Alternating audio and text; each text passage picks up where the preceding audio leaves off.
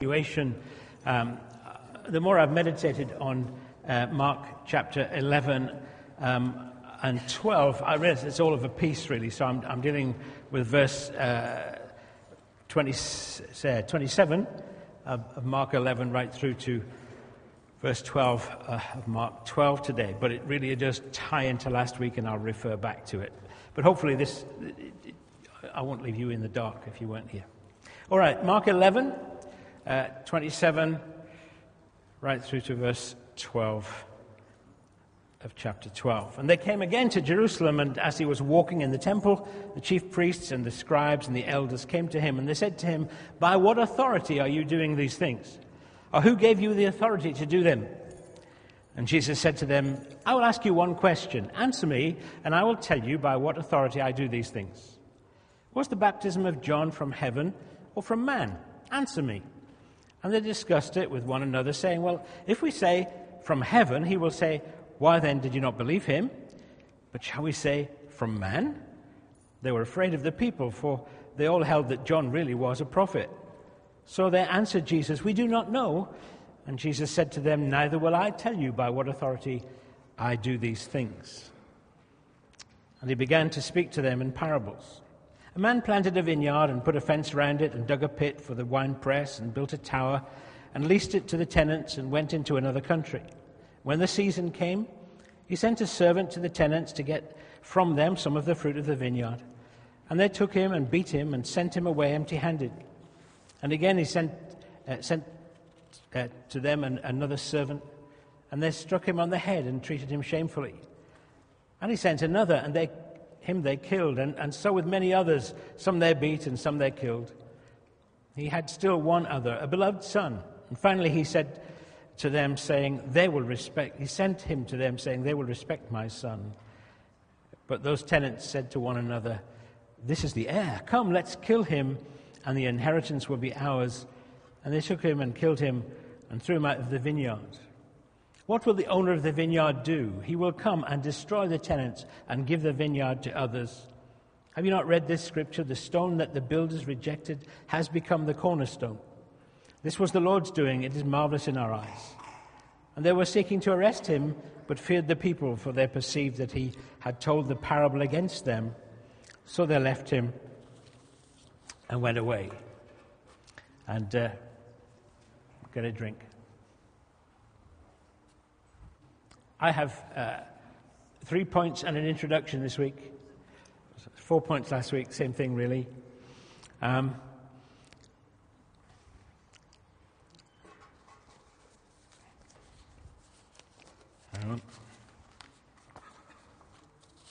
parable, and then power, authority, and faith. You'll notice I've actually preached on faith a number of times lately. Have you noticed that? Some of my points have been faith. Faith is at least the third time I've got faith as a point. And I guess that may continue because faith is so important. We'll come to that in a minute. Let's just look at this parable first in chapter 12, because I want to look at that briefly so we understand it, and then go back into chapter 11. What are the things, who give you authority to do these things? What are the things that they're asking Jesus? Who give you the authority? What are they? Anybody else? In this context, the things are who gave you the right to come and turn over the tables in the temple. That's the context of this.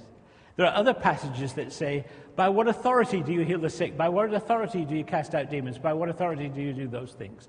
That's all over Scripture.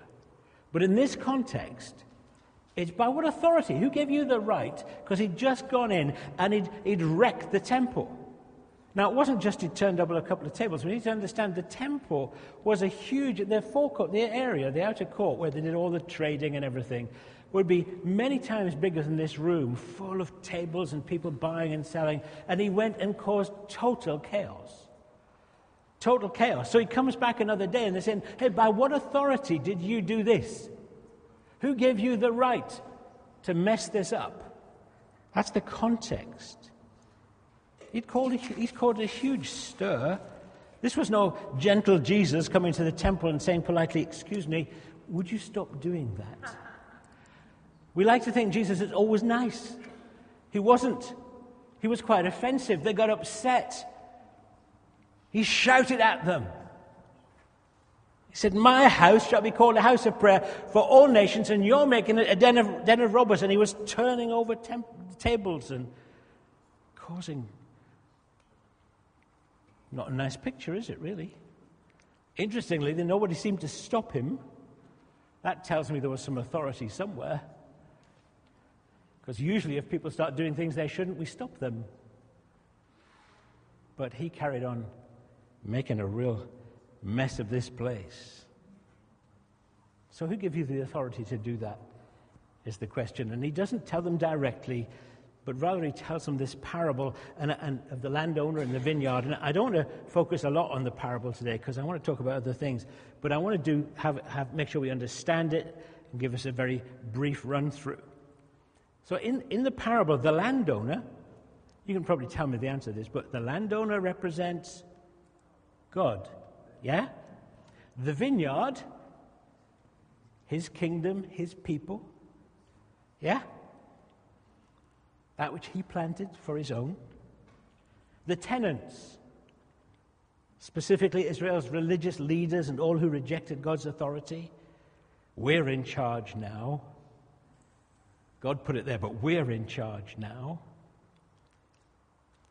The servants, those who kept coming back, were God's prophets and faithful believers who'd been sent into Israel to draw the people back to God. Time and time and time again, we see that in the Old Testament. The people were prone to wander.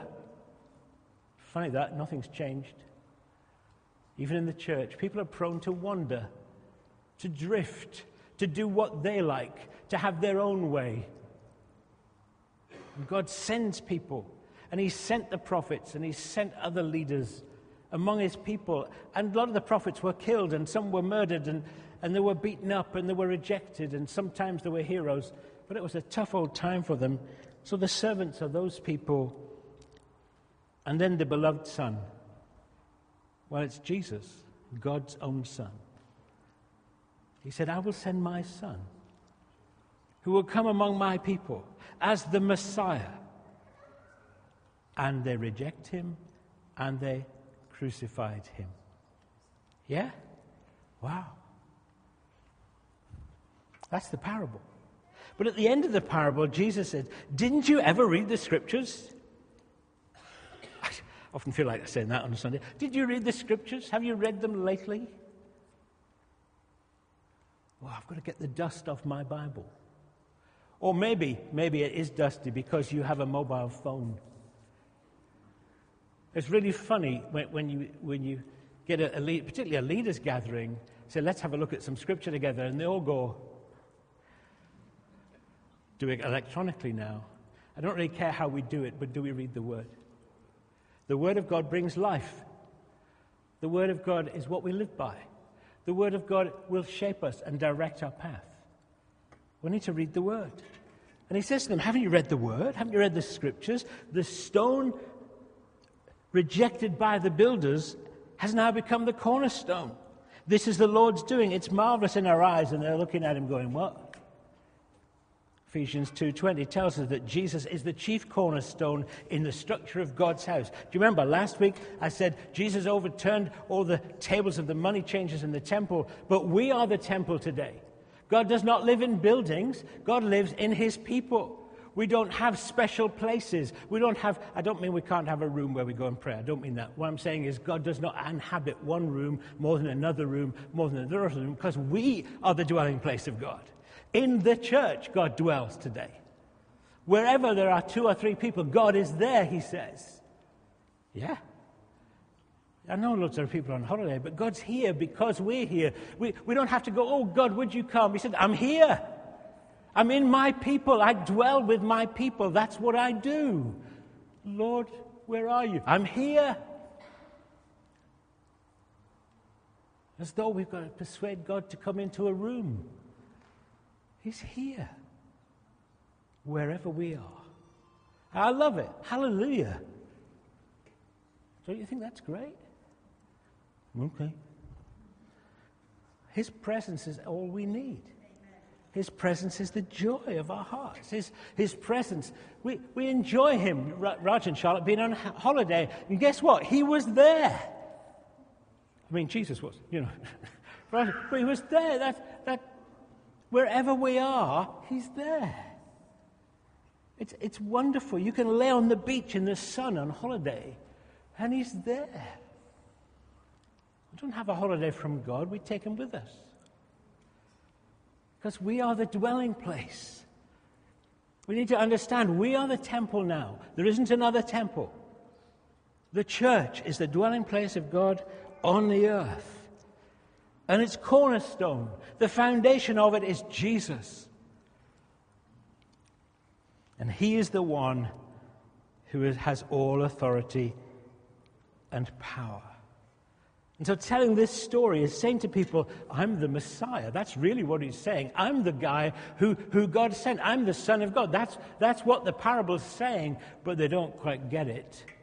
All it is, they say, we think he's just told a story against us, but we're not sure why.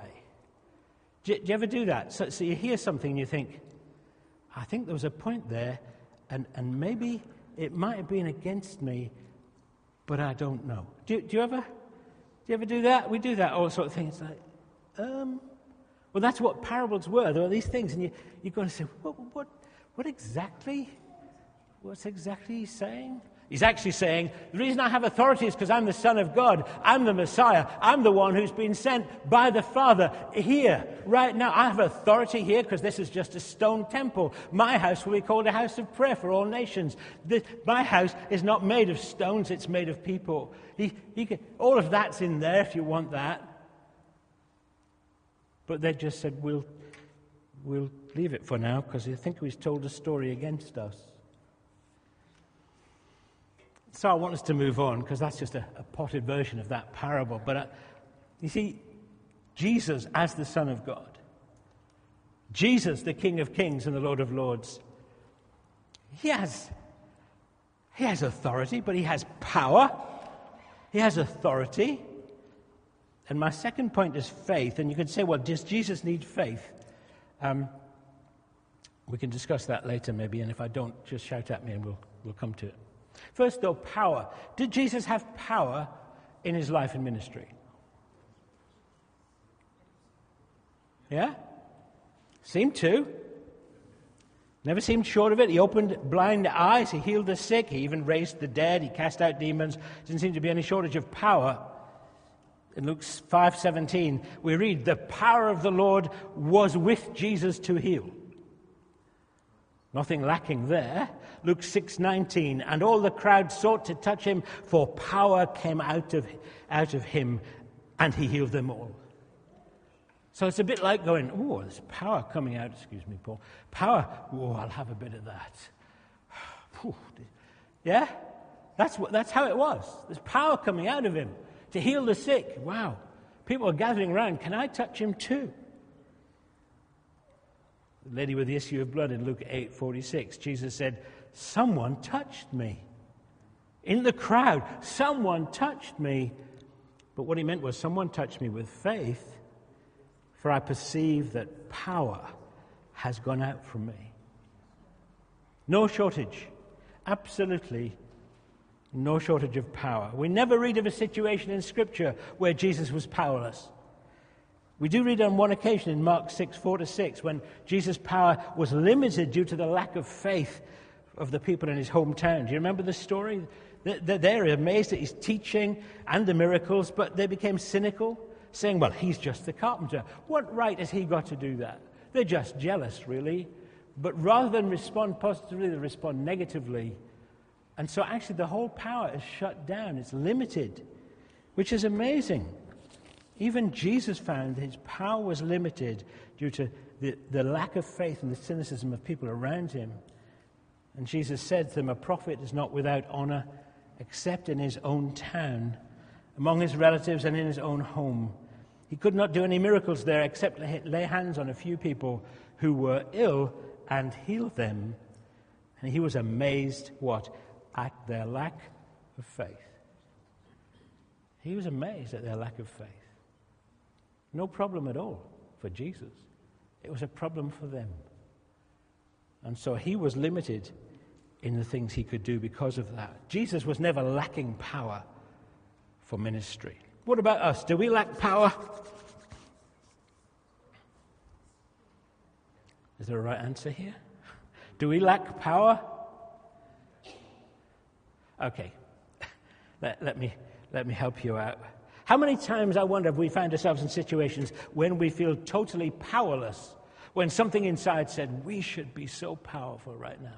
You ever been there? As a little baby, Jean's holding in hospital, dies in her arms. A couple in our church years ago. And you're there going, right now, I should be so powerful. And yet feel so powerless. Anybody ever experienced that? It's part of what we do, don't we? We do it. You see, I can preach up a storm, but we have to battle through these things of feeling powerless. But it's not because there's a lack of power. But are the times I've felt powerless, and still do. And so we're all on a journey of faith. We're on a journey of saying, oh God. My prayer for a little while is, God, I want to see an outbreak of healing and miracles.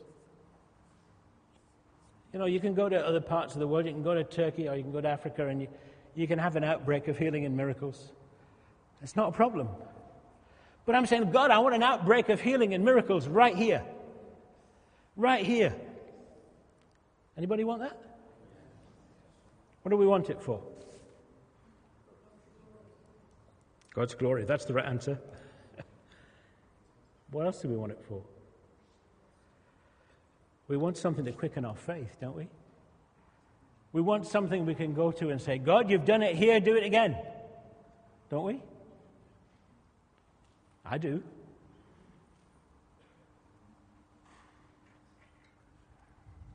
I use the word contend, but I contending for faith. It's not like God's unwilling. I don't want to go there. But there are battles to be fought in terms of believing God and pressing through into everything His Word says. Because if it's in the Word, it's true, isn't it? Either that or God's a liar. Which is it? Because if God's a liar, I'll shut up. But I believe the Word of God. So if it's in the Word, it's true. Yes? There's not much faith in that. Yes. If it's in the Word, it's true. Yes? Oh, good. Very important. Well, here goes. What did Jesus say to us, to the church in Acts 1:8? But you shall receive power when the Holy Spirit comes on you, and you will be my witnesses in Jerusalem and all Judea and Samaria and to the ends of the earth. If you remember last week, I was talking about how often we look at the gifts of the Spirit and we treat them as fruit. What I mean by that is, Jesus said, by their fruit you'll know them, and we're thinking of signs and wonders and miracles. And there's people who said that and said, Lord, look what we've done. He said, I never knew you. That's not fruit. The fruit of the Spirit is love, joy, peace, the stuff Raj went through this morning. The fruit of the Spirit is the character of Christ being formed in us. In our love, in our care, in our passion. The fruit, that's the fruit God looks for. But it's not fruit or gifts, it's both. The gifts of the Spirit. He gives us gifts. You shall receive power. What for? To play with? To have a prophecy in a meeting? No, I don't read any of that. That you be my witnesses. In Jerusalem, that's locally. In Judea, that's the wider area. In Samaria, even wider. To the ends of the earth, all the earth then, we have power. Interesting thing, that was the parting sentence of Jesus before He sent it back to heaven. It's what I read in Acts. The last words Jesus said was this: wait for the gift my Father promises, because you will receive power. to be witnesses to the ends of the earth. That's what Jesus said. His last parting words. And what did they do? They did wait. And then the day of Pentecost came. And the power of God, the Holy Spirit, was poured out on them. And He's never gone away. If we're filled with the Holy Spirit, there's no shortage of power. Is there? Hang on. Who is the Holy Spirit? He's God. Is God limited? Not at all. No shortage of power. So if we're filled with the Holy Spirit, there's no limit in power. Yes? Okay. And you know what? We don't have to wait in a room anymore. He's already given. He's been poured out. He's never been taken back. I don't have to persuade Him to come to fill me. It says everyone who asks receives. Every child of God who comes to Him in faith will receive the gift of the Holy Spirit. That's the promise of God. That's what the Word of God teaches. And so we become a people who are potentially powerful, potentially bursting with the power of God, limitless in what we can do, aren't we? You shall receive power. Are you full of the Holy Spirit? Oh, okay. I am. Anybody here got filled with the Spirit? A bit like it's a present continuous. It's a being filled, by the way. It's an ongoing filling of the Spirit. He's poured out. It's like He's given. Keep receiving. You know, do you remember the day you got filled with the Spirit, some of you? You know that day when you went, oh yeah, oh, well yeah, but keep filling. You don't have to go back again and back again. Just keep receiving. Because it's now. It's not like a past experience. You shall receive power and you will be witnesses. There's no shortage of power in this room. There's a shortage of truth and a shortage of faith. But no lack of power. Dare you believe that? It's a very Pentecostal sort of sermon, by the way. I make no apology for that. Dare we believe the word? Or not? You see, what happens is we try and create a doctrine around experience rather than what the Bible says because we feel powerless. Yeah? So we have these prayers, if it be your will. You pray a big prayer and then tag on, if it be your will. Well, let's just say, your will be done. There's more to it than that. Let's move on. Just remember, everyone who asks receives. You can ask again, Lord, fill me again right now. Right now. You don't have to sing a song. You just right now. Fill me again right now. I pray every day, Lord, fill me again today. Fill me right now. And I receive it by faith. It's not a warm fuzzy. It's not a funny feeling. I know the power of God is available. I know that. I walk in that. I live in that. I prepare my sermons by that. I preach by that. I couldn't do it otherwise. This is the Christian life, to walk in the Spirit. But it's not like I've got to get in the mood. This is it. It's normal. It's in my everyday life, talking to an unchristian, chatting away, and you just say something and say, how did you know that? Well, I just know. Ooh, spooky. Because you're in the power, you're in God, you're flowing in the Spirit. That's the Christian life. It's exciting, isn't it? Is anybody excited about God? I know it's holiday time. But oh Lord, don't you see the potential? Dare you believe? Do you think I'm part of this? Dare you believe that? Dare you believe it? Yeah? This is about us he's talking. You shall receive power, limitless power of God is available to us, the people of God. Wow. Doesn't that stir your heart a little bit? Stir your faith? Perhaps I can believe God. You know what? We will never take Teesside. We will never say all that. We can pray, God, let your kingdom come. But it comes because we, full of God, go there and minister in the power of God. It comes because we impact the people in our workplace, in our schools, wherever we are, because we're so like Jesus, but so powerful that people come under the conviction of the Spirit. That's the Christian life. It isn't passively waiting. Let's move on. Authority. Question for Jesus: by what authority do you do these things? And we told in Matthew 7, 28, 29, and when Jesus finished these sayings, the crowds were astonished at his teaching, for he was teaching them as one who had authority, and not as the scribes. They were used to teachers around there who just sort of muttered stuff. But Jesus spoke with authority. Jesus goes and makes a total mess of the temple because he had authority and no one dared stop him. There's a clue. Authorities like that. No one dares stop you. Matthew 9:6. But that you may know that the Son of Man has authority on earth to forgive sins, Jesus said. Then he said to the paralytic, rise, pick up your bed and go home. Wow. Okay. Jesus has total authority. Now we'd expect Jesus, the second person of the Godhead, would operate in his own authority, wouldn't he? He's the second person of the Godhead. He'd have authority, wouldn't he? Not so in his earthly ministry. John 8, 28 to 30, Jesus says, speaking of his crucifixion, when you have lifted up the Son of Man, then you will know that I am he, the Messiah, and that I do nothing on my own authority, but speak just as the Father taught me. And he who sent me is with me. He has not left me alone, for I always do the things that are pleasing to him. And as he was saying these things, many believed on him. And then in Matthew 28:18, Jesus said, all authority in heaven and on earth has been given to me. Notice, the authority that Jesus had been given him by the Father in his earthly ministry. He said, I don't do anything on my own. I have been given by the Father in heaven all authority, all power in heaven and on earth.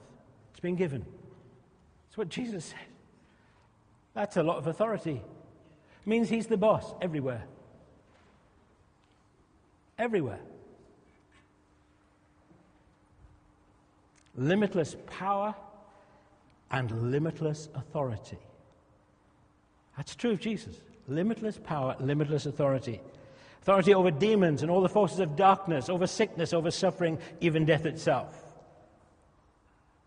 He's broken the power of death. He's broken the power of sin and death. He had authority. Even his death was an act of authority because he took control. He paid the price. He said, I take authority over this death that's come to humanity. I take authority over this judgment that's come from heaven against the people because it's your sin. And so I'll take it. I'll pay the price for you. I will satisfy the demands of righteousness in heaven and his blood shed. It's an act of authority. And death couldn't hold him. And after 3 days, he takes authority over death itself. And he rises again.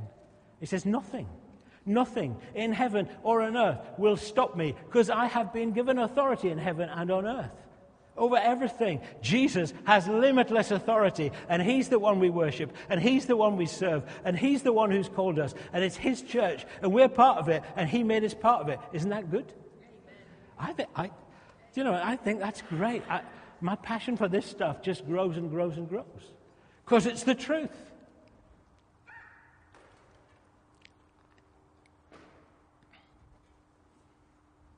So what about us? What authority do we have as children of God? Let's see what Jesus did with the disciples. Luke 9, 1-6, he called the 12 together and gave them power and authority over all demons to cure diseases, and he sent them out to proclaim the kingdom of God and to heal. And he said to them, take nothing for your journey, no staff, no bag, no bread, no money, and do not have 2 tunics. Whatever house you enter, stay there, and from there depart. And wherever they do not receive you, when you leave that town, shake off the dust from your feet as a testimony against them. And they departed and went through the villages, preaching the gospel and healing everywhere. These are fishermen. These are ordinary guys. How could they do that? How could they go healing everywhere? Bringing the kingdom of God everywhere? Because Jesus had given them two things: power and authority. Yeah? Are you following my... Good. So what about us? Do we have the authority of Jesus?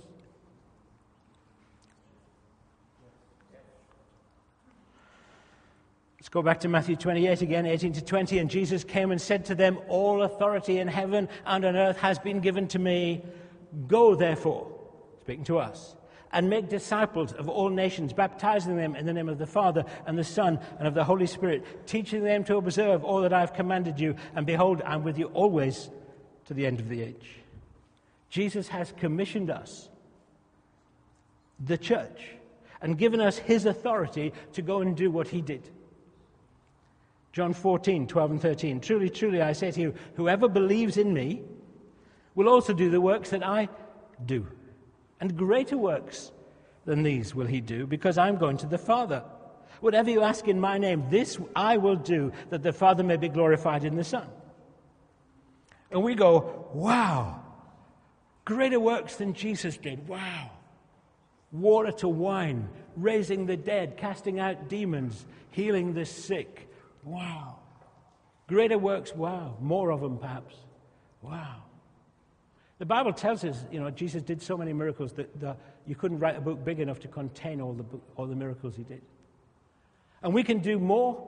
I think the greater is more than Jesus did, because we are many and we're the church and we're scattered all over the earth. So we have the authority to do what Jesus did, yeah? But you know what we do instead? And I said this last week. We look at one or two people who move in healing and miracles, and we put them up on our platform. And we go, wow. And then there'll be a call, and we'll go for healing. And we applaud and go, wow. And that's great. But you know what ministry is about? Ministry should be down here, and the church should be up on the platform, and everybody goes, wow, look at the church. Look at what they're doing. Isn't that amazing? Isn't that incredible? It's the city on a hill. It's where God lives. And the world goes, wow, look at the church, not the odd superstar. Deliver us from superstars. But let's be a people. Let's be a people who take the word, believe the word, and do the word. What was it we looked at last week? As they passed by in the morning, they saw the fig tree that Jesus had cursed withered away to its roots. And Peter remembered and said to him, "Rabbi, look, the fig tree that you cursed is withered." And Jesus answered them, "Have faith in God." I mean, whoa, where'd that come from? Have faith in God. "Truly, I say to you, whoever," anybody included in that? Whoever. Yeah? That you? Whoever. It's got to be you too, Neil. It's a big whoever. And I'm not doubting your faith. There's loads more for you to move into. Sorry, it's like, we're going to have to stop you being a superstar, but we'll tell you when you get too far. All right? Do you know, sorry, there's something on you. Do you mean it's about leadership? It's taking people into this. Whoever says to this mountain, whoever, I've lost it, where is it? Whoever says to this mountain, "Be taken up and thrown into the sea," and does not doubt in his heart, but believes that what he says will come to pass, it will be done for him. Notice, it isn't we who do it. It's done for us by him who's all-powerful and almighty. But what releases it? We speak it. We declare it. And it moves. Therefore, I tell you, whatever you ask in prayer, believe that you've received it, and it will be yours. Oh, do you ever struggle with this? Or do you ever read it? I was talking to somebody the other day and they said, "I don't read some of those passages because they're a bit difficult." think, yeah, they might be a bit difficult, but it's the battleground. It's the battleground for the church. This is the church, surely. So we have power. And we have his authority.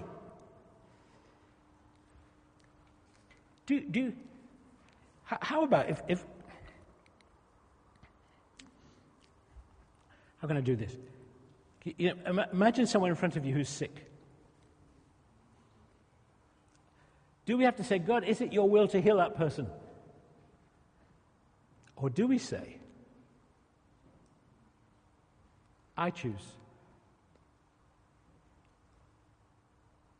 See, if I've been given authority, if you've been given authority, that means you can use it. Doesn't it? Or am I? You've been given authority, that means you can choose. Go into all the world and make disciples of all nations. You choose whether you share your faith with someone, don't you? You don't go and say, is it your will for them to know the gospel? You never ever do that, do you? Why would it be different with healing or miracles or anything else? God hasn't changed. And so we come to a place where faith, and I'm going to talk about faith in a moment, but where we say, in Jesus' name, rise up. Because I have authority. I've been given that authority by God. I'm not usurping authority. I've been given authority by God. I've been given a power by God. Therefore, I dare to believe this is true.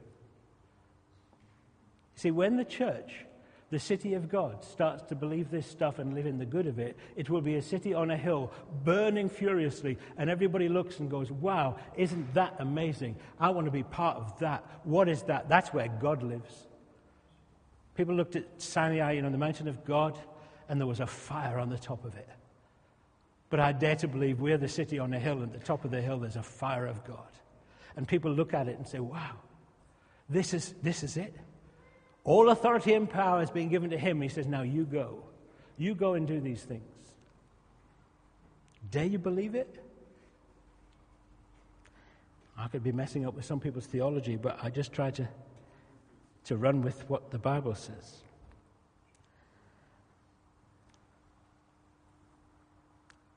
I want to talk about faith. God speaks to me in odd ways sometimes. Perhaps I'm not a very spiritual person. I struggle with spiritual things because I don't know what it means. It all gets a bit mystical, so I don't know what it means. So for the last few weeks when we've been worshiping, particularly here on Sunday morning, I felt just this phrase going round and round in my mind, line up the ducks in a row. What do you do with that? I'll bring a prophetic word. Get your ducks lined up. I mean, I don't know how that's going to translate into Farsi. But it's just been going round and round. And as I prepared this, the more and more I've done it, I see clearly that if we get these three things lined up in our hearts, minds, and spirits, then nothing will be impossible for us. Power, authority, and faith. If we line up these three things, nothing's impossible for us. That's what I see in the Bible, clear as anything. Nothing's impossible for us if these things get lined. And we contend with each one of these. We contend on the power front, or we contend on the authority front, and then we contend on the faith front. And so all the time it's this battleground. Have faith in God, Jesus says to Peter. What's that mean? It means that we trust God, we rely on who he is and what he's done, and live by what he says and commands. Faith is not about our trying hard to believe or do religious things. True faith relies on God, believes God, and serves faithfully. And as we grow, we begin to become more courageous in our faith. We start daring to believe what God says about us is true. And so we get to a place where we start speaking to a mountain. We start getting to a place where we think, you know what, I'm going to pray for you. We start taking some steps and pushing in and not giving up when we don't see it, and not giving up when there's failure, and not giving up. We just keep going and we keep going.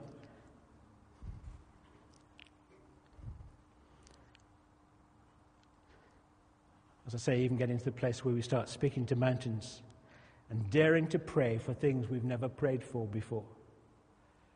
Isn't that scary? Isn't it? But isn't it exciting? I mean, I call that an adventure.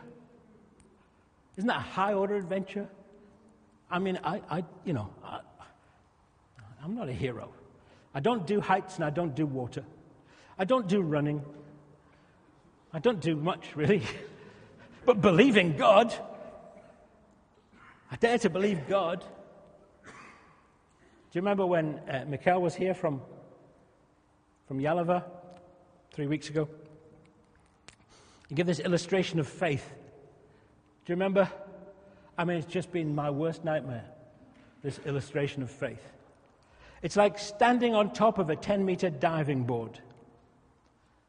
And I hate heights. And looking down. And you look down into the pool and you see there's no water in the pool. And faith dives off, believing it will be filled by the time you get to the bottom. And I hate water. I mean, it's my worst nightmare, that illustration, but isn't it so powerful? That's faith. Faith believes and sees. And we so want to see and believe.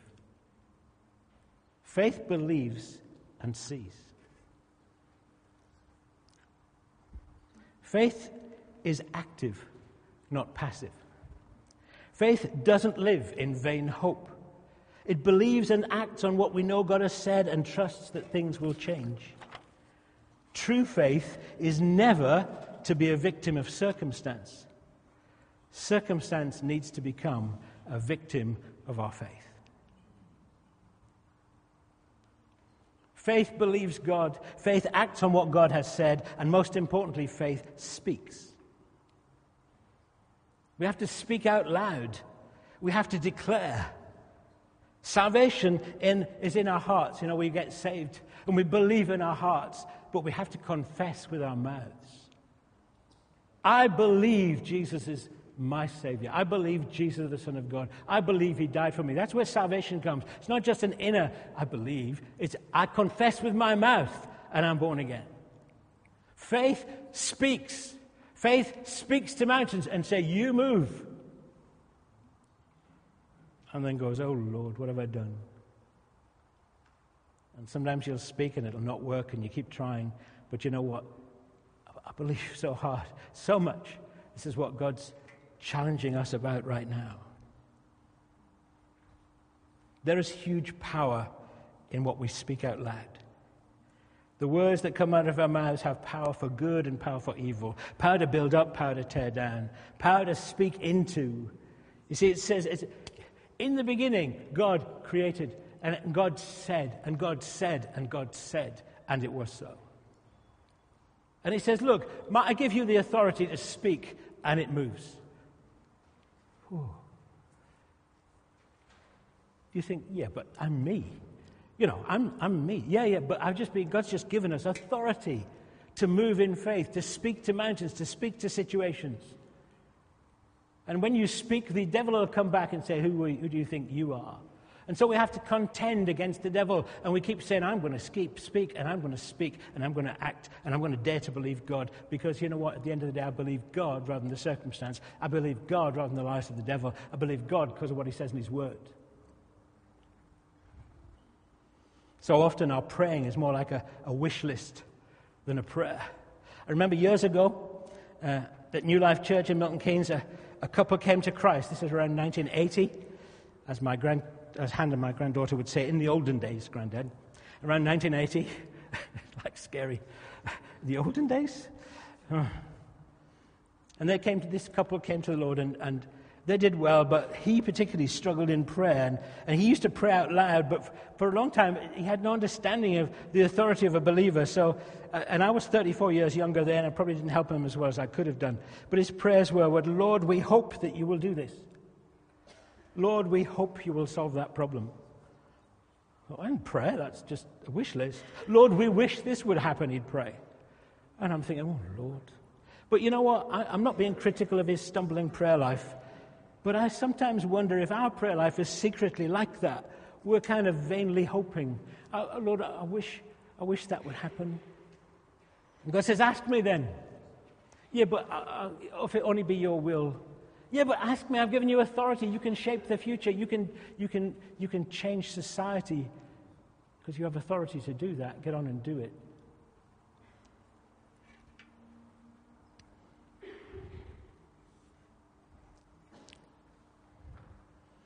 Yet the Word of God says to us, whatever you ask in prayer, believe that you've received it and it will be yours. Wow. The Word says, truly, truly, I say, whoever believes in me will also do the works that I do, and greater things than these will he do, because I'm going to the Father. Whatever you ask in my name, this will I do, that the Father may be glorified in the Son. So that's the whole thing, that the Father may be glorified. But we are the body of Christ on the earth, and he wants us, the body of Christ, to operate in faith in the authority he gives us to bring glory to the Father and to let the kingdom come. And that means healing the sick and raising the dead and bringing the gospel everywhere we go. Isn't that it? Okay. Faith speaks out loud what we're asking God for. God wants us to take him at his word, to exercise the authority he's given us, and to minister in power into the situations and circumstances of life around us. How often you hear somebody sick, I do it, and say, I'll pray for you. That's nice. But there's something about saying, I'm not having this. I'm praying in Jesus' name. Those people that I hear have broken through in these things, like John Wimber particularly, he prayed for, I think it was 2 years for the sick, and nobody got healed. And then he was around at somebody's bedside, they were dying in hospital, and he prayed for them and got up to leave, and they were healed, and he went, ooh. But he was doing it. He was doing it. He was praying it. He was asking it. He was declaring it. And after 2 years, there was breakthrough. And after that, healing started to be becoming more and more and more and more. You find other places where they persist and persist and persist. Healing becomes the norm. It's just how it is. But it requires from us to understand our authority, to be standing on the Word, and to believe God. I believe for us, Jubilee, it's time to speak to mountains, not admire them. How many people look at mountains and go, wow, isn't that nice? You go to Switzerland and look at mountains, wow, isn't that lovely? You go to the Lake District and go, wow, isn't that lovely? Wow. And God says, speak to it. Yeah, okay. Now, I don't think it's literally a mountain, although I think it could be. But there are mountains, there are issues that hinder the church. There are mountains in front of us, and we can speak to them, whether it's the area of finance, whether it's the area of, all sorts of things, the building, whatever it is. I dare to believe we can speak to it. But it isn't one person speaking to a mountain, it's a people. It's a people rising in faith, daring to believe God and say, we believe you, Lord.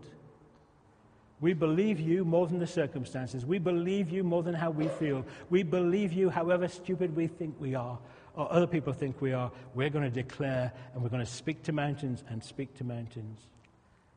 Let's not admire them, but let's speak to them.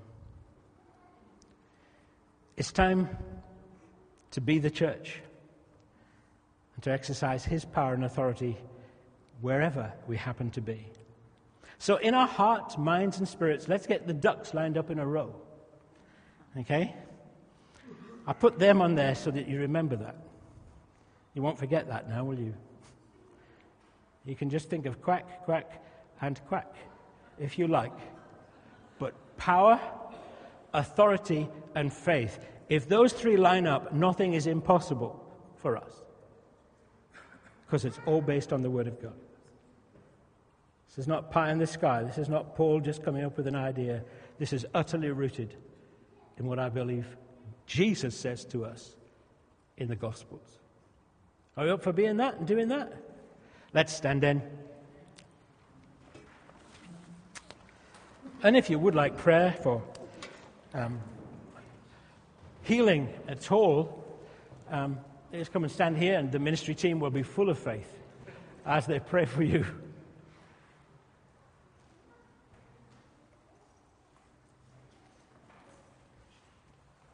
I'm going to pray an interesting prayer.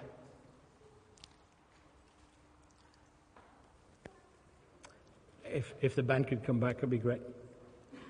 Let's just wait in his presence for a moment. Holy Spirit, would you burn some stuff in our hearts right now?